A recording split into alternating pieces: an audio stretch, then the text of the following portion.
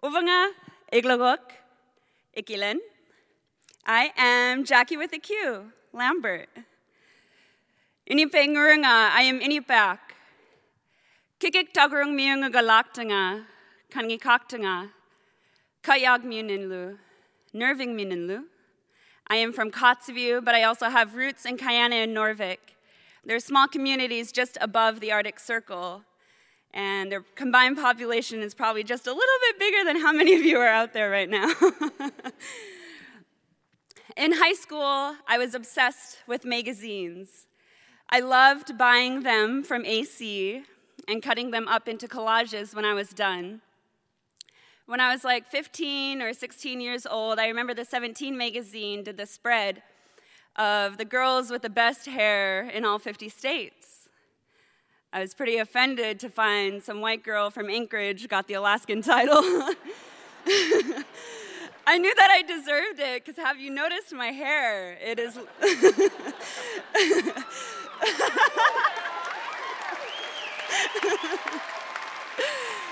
It's long and natural and black and beautiful, and I knew that I deserved the title, if not me, then many other Native girls in rural Alaska. But I knew that they didn't choose me for Alaska because I was too far away in Kotzebue. This was a normal trend for me growing up. In the media, the references that they make to Alaska, they're not normally Native. And when they make references to Inuit in the circumpolar Arctic, they talk about Eskimos. And it became normal for me to see this within in the media. And it was normal for me to not look like the girls in any of my collages, ever. I don't think I ever have. And it was normal for me to be stereotyped as an Inupiaq woman. But life went on. I got over this 17 thing. But I did become a writer. When I was 22 years old, I left college. I was going to school in Idaho, and I left and I moved back to Kotzebue.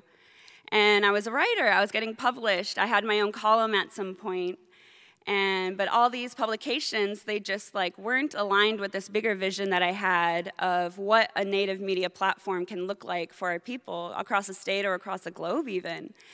And so when I was 23, without graphic design or publishing experience, I decided to start my own magazine based out of Kotzebue.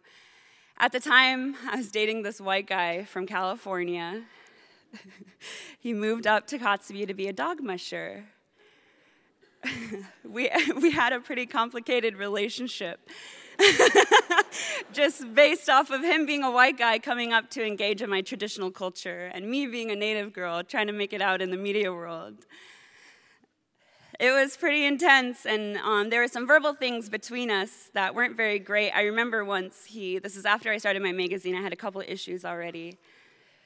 He asked me one night if there were actual studies that show representation matters in the media for Natives.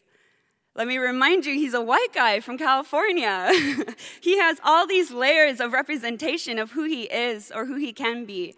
But me as an Inupiaq woman, the entire world thinks that I'm an Eskimo. They think that I live in igloos, and they think that I live with polar bears. I know that I come with so much more depth than that.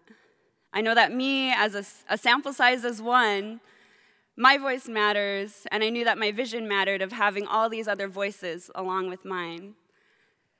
So through these conversations, he kind of gained this control over me and my mind, and he also got control over my body. There was some sexual trauma between us. It was really hard to accept or believe or talk about because it was hard to understand that you can have non-consensual sex with somebody that you love. And you can be raped by your partner. In relationships, it's often assumed that the other person has entitlement to your body, but that's not true because the only person that's entitled to your body is you.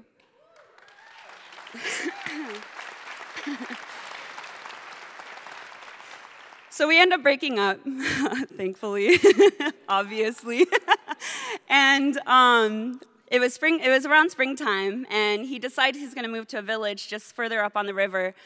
And it's springtime. He's competing with the breaking ice, and he has this dog team. And so I help him one day after work, and I help him load up his sled, and I help him line up his dogs, and I literally cut the rope for him to mush away from our relationship. A few weeks later, I moved here to Anchorage. I had no idea what I was doing. I was 24 years old. I moved in with my mom, and I ended up getting this internship at Northwest Strategies.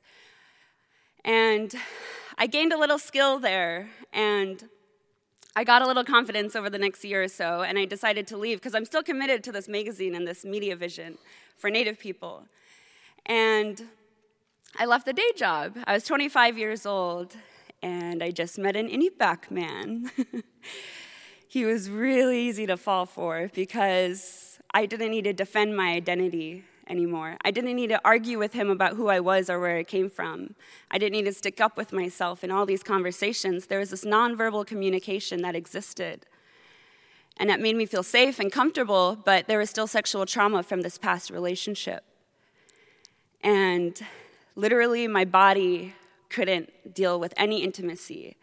Even if he made me laugh, I pushed him away. That was my immediate response. Because that's what happens when you face post-traumatic stress disorder.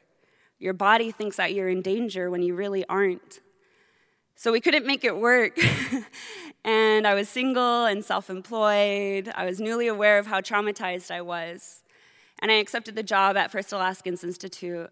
And there, every single day, I worked with a Native staff.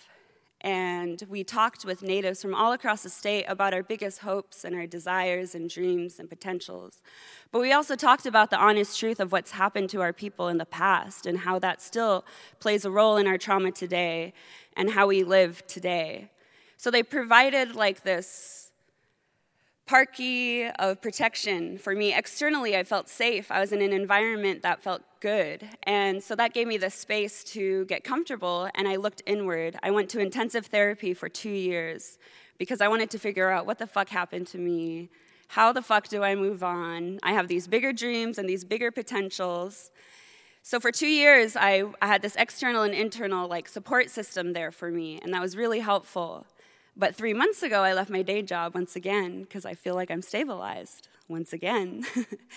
And in a couple weeks, I'll be 28 years old, and I'm now fully committed to advancing forward with my Native Time quarterly magazine.